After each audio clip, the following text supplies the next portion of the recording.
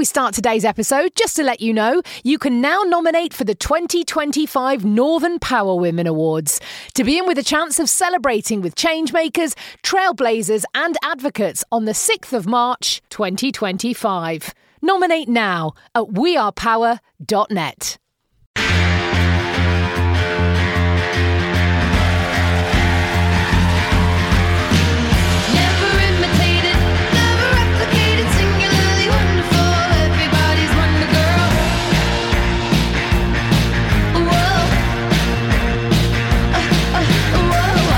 Northern Power Women Podcast. For your career and your life, no matter what business you're in. Hello and welcome to another episode of our We Power On season on this, the Northern Power Women Podcast. I'm your host, Simone Roche, and every week I'm joined by someone from our Northern Power Women community who we can all learn from and take away some top tips.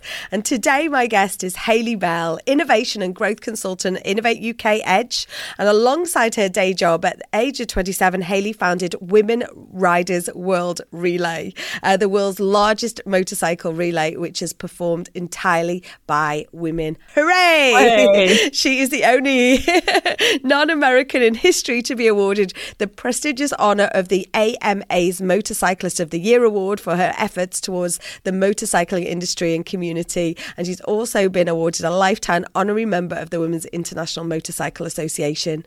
Hayley's career started out as a windsurfing instructor and is currently the global athlete and communications manager for Muc-Off. Hayley's passion lead mission is to encourage more females into the world of motorcycling by creating an inclusive and safe and supportive environment within the community. Hayley, welcome. I don't know how you have time for a job. Thank you. Yeah, it's a busy life I lead. Do you know what? It's fascinating. And, I always love on this podcast, we have different people from different walks of life. And you think kind of motorcycling is quite specific and how can that relate to other people? But when you read your story and you read your backstory and how you got into this, and we're gonna delve into that now, I think there's always things that people can take away, can't they? And you've achieved so much already, but what does that recognition mean to you, being on this Northern Power Women list? Do you know what? It's really, really quite like amazing that you guys picked me, because everything that I've been sort of recognised from up to today has been very motorcycle industry sector specific.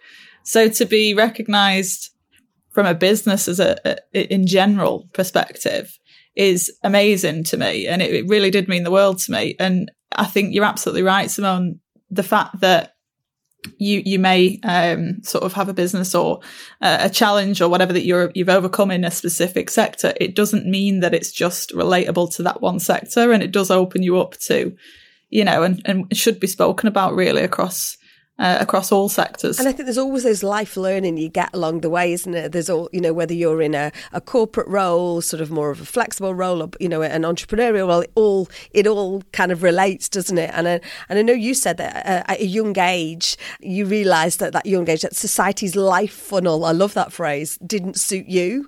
What did you mean by that? You're meant to do and I say meant in, with abbreviated commas, but you're meant to go to school, go to college, get your degree, find the job, stay in the job, do X, Y, Z in 1, 2, 3 order.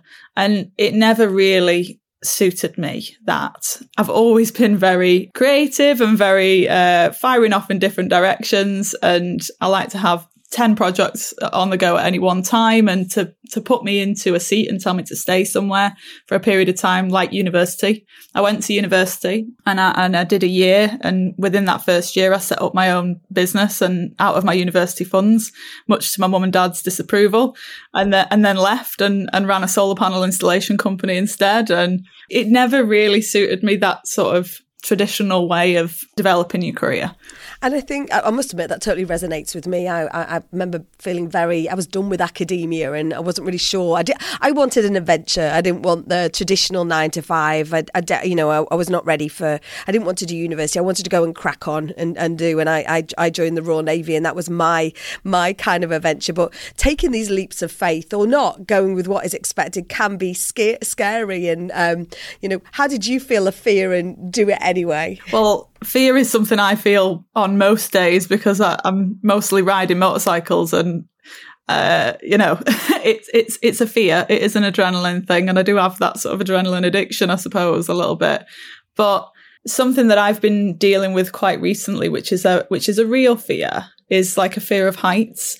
And I've got this terrible phobia of heights.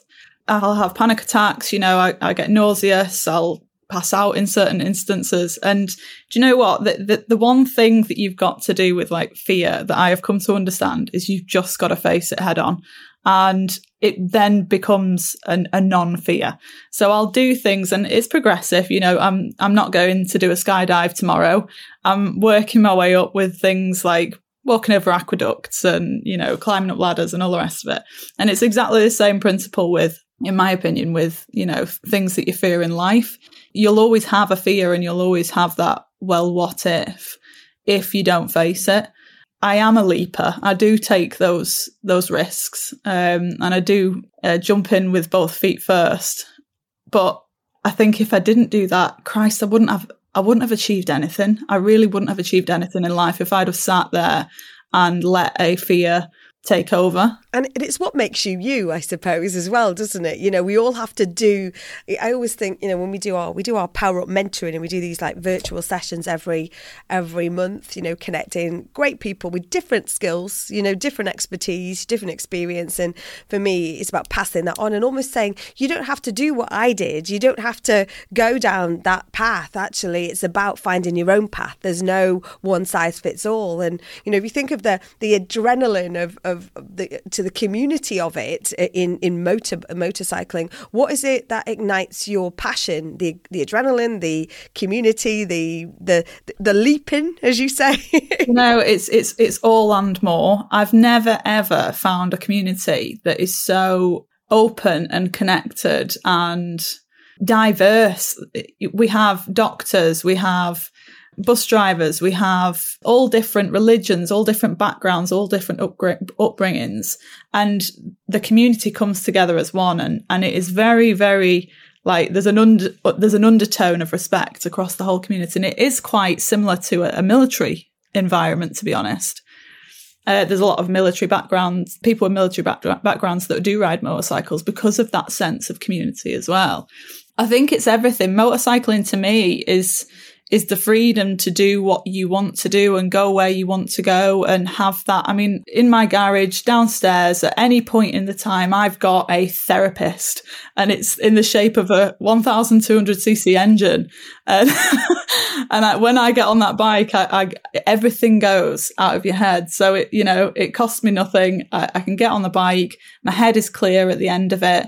And I come back and I feel refreshed, and I feel like I've achieved something as well, because there are challenges that you face with motorcycling, and, it's not a game of golf. So when you come home and you've felt that buzz and you've had that adrenaline kick and all the rest of it, you feel sort of revitalized, and it puts things into perspective. The community is a massive part of why I love motorcycling, but it's also the adrenaline side as well. Yeah, I'm a junkie. I hold my hands up. Everyone needs a therapist in their garage, is what I say. And I know you played around with BMXs in your childhood, but what was it that, took you to be the leaper and get onto that motorbike, and why? Well, do you know what? So I was never allowed a motorbike when I was younger because I was the reckless child. I was the wild one, and my brother was the sensible one. He's 4 years younger than me, and he was allowed a motorcycle, but I was not. So I was deemed safer on 4 wheels than 2. So I got a car, when I was 17 and things, and then I went traveling, and I was teaching windsurfing in different countries all around the world for about 3 years. So it wasn't really at the forefront of my mind at all.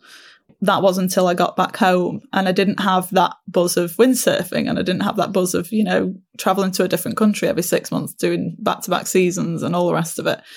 And I got back and I was bored, Simone. I was bored. I was like, I need something. And my father rides motorcycles. My brother rides motorcycles. It's always been something that I've been into, but I didn't actually pick it up until I was 23, nearly 24.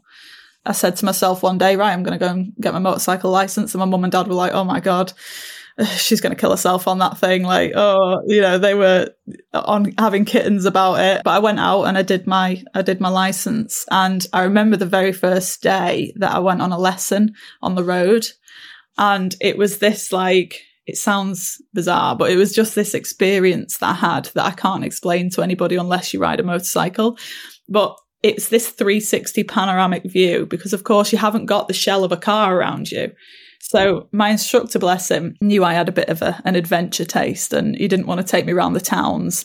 So he took me up to a place called the Cat and Fiddle in the Peak District. So we went up this beautiful, like, windy road up on top of the hills, and the view was just breathtaking. And I was like, this is what motorcycling is. Oh my God. Like, I'm in, count me in. And I still get that exact same feeling every time I get on the bike. It's like a romance, isn't it? It's like a romance in a relationship. It really is. It's a hard one to explain, but it's like, yeah, I mean, I think I get more caught up about like selling a motorbike than I do anything else in life. Like, you do get quite attached to them. Well, tell us about the Women Riders World Relay and what was your motivation behind it? Obviously, I'm a female motorcyclist and we're a minority within a minority, really.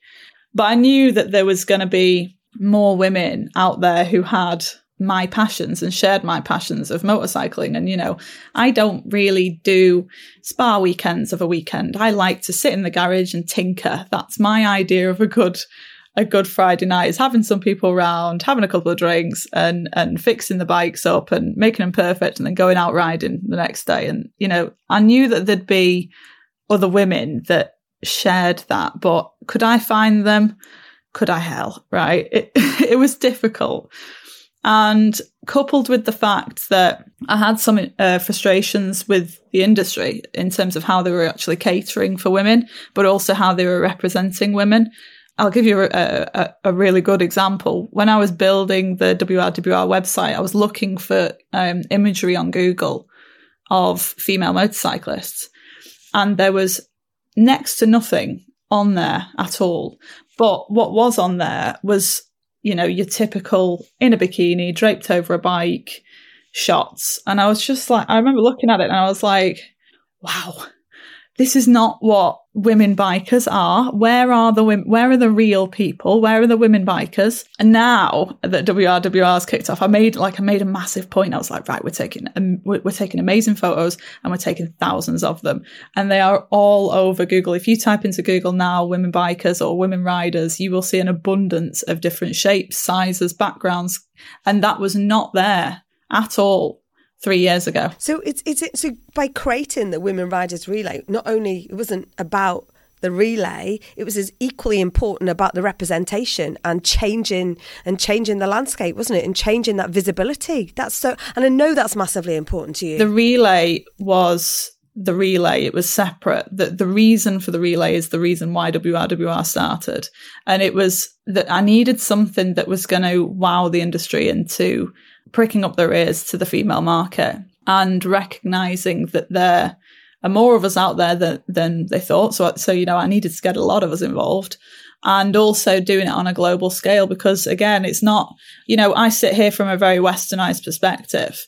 My eyes were completely opened through WRWR. You know, I had no idea what the motorcycling community was like in Chile or in Argentina or, you know, South Africa, because I'd never been and I'd never experienced that. Through communicating with these thousands of female bikers and starting to understand the culture behind it, which varies massively in different countries. And you'd think it'd be the same because it's the same sport, but it's not at all. You know, getting this perspective and this sort of real good insight into a country's culture and the way that the community sort of responds to each other. It needed to be a global thing. It needed to be spread across there. It was, you know, it's funny because it was only 1 year prior to the relay starting that it was made legal for women to drive cars in the UAE.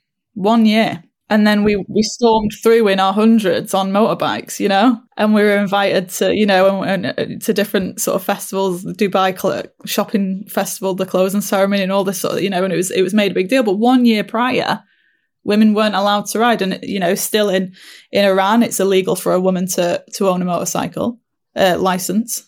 So, it was all these things that sort of collectively both started the idea, but then when I started like hearing more and more about this, as I opened up to different countries, I was like, oh my, right, we need to really get this going. And I think this is what really stands out for me. If we'll put a link in the show notes to an article that you were featured in recently, and that will answer all the questions that we might not get to today. But you've undertaken so many challenges, riding across the whole of America, riding 1,000 miles in a day in one single day. These are huge challenges, can seem massively overwhelming. But what would be your top tip to how anyone out there can face that massive challenge? Well, don't take my advice, because I literally go in feet first. But my answer is to start. Like, if you start it, if you're anything like me, you've got to finish it. And I think if you just take that first step and look for the support as well. I mean, WRWR in its example, I could not do that. The logistics of organising a world relay with 20,000 women involved across 100 countries are insane. And we could talk about that all day. But there's no way that I would have been able to achieve that on my own. I needed a support network around me. Finding the right team is crucial to that. And the right support network, and being around the people that support you as well. We were faced with a lot of adversity. We were faced with a lot of people laughing at me, saying this is never going to work, and, really sort of downtreading it all. You've just got to buckle up and carry on riding out the storm. And if you're passionate about something, that'll shine through. And I think that's exactly sort of demonstrated in our conversation today. You don't have to follow that one path. Believe in what you can do. Take the leap. Build a community around you. And I know you're passionate about sort of supporting others, but it's taking that challenge one bite size at a time. But I think you're a go big or go home as well. So final, as we're over time, but what's next for you? I know you have this great quote: a ship in harbour is safe, but that's not what ships are built for. What is next in one sentence? Well, I've got a few things up my sleeve, Simone. Like, as you know, I don't like just one project, but I've just recently started a job with Muc-Off, as we were sort of mentioning before. So I'm going to be taking on their global athlete roster, which I'm really excited about as well, because there's a lot of diversity challenges that they're facing within that side of things. And also, I'm writing 2 books at the minute. Well, more than 2 books, but one is about the whole WRWR process. It's taken 3 years for me to finally unlock Pandora's box and put everything down onto paper. And it's important that we do that because there are some incredible stories and incredible people that need to be highlighted. And then there's also, I'm looking to encourage women from a young age into the industry, because it's not the norm that a little girl would be into motorbikes. It's not seen as the norm. So I'm writing a children's series. It's called Musty the Rusty Motorbike. And this is all about a little girl who has this magical rusty heap of junk motorbike, and they go on their adventures. And that's hopefully to encourage it to become more normal for a young girl to be into motorcycles and tools and being in the garage and, getting muddy out in the fields and all the rest of it, like the things that I used to enjoy when I was a kid. That's amazing. And how did I know you couldn't answer that question in one sentence? It was going to be impossible.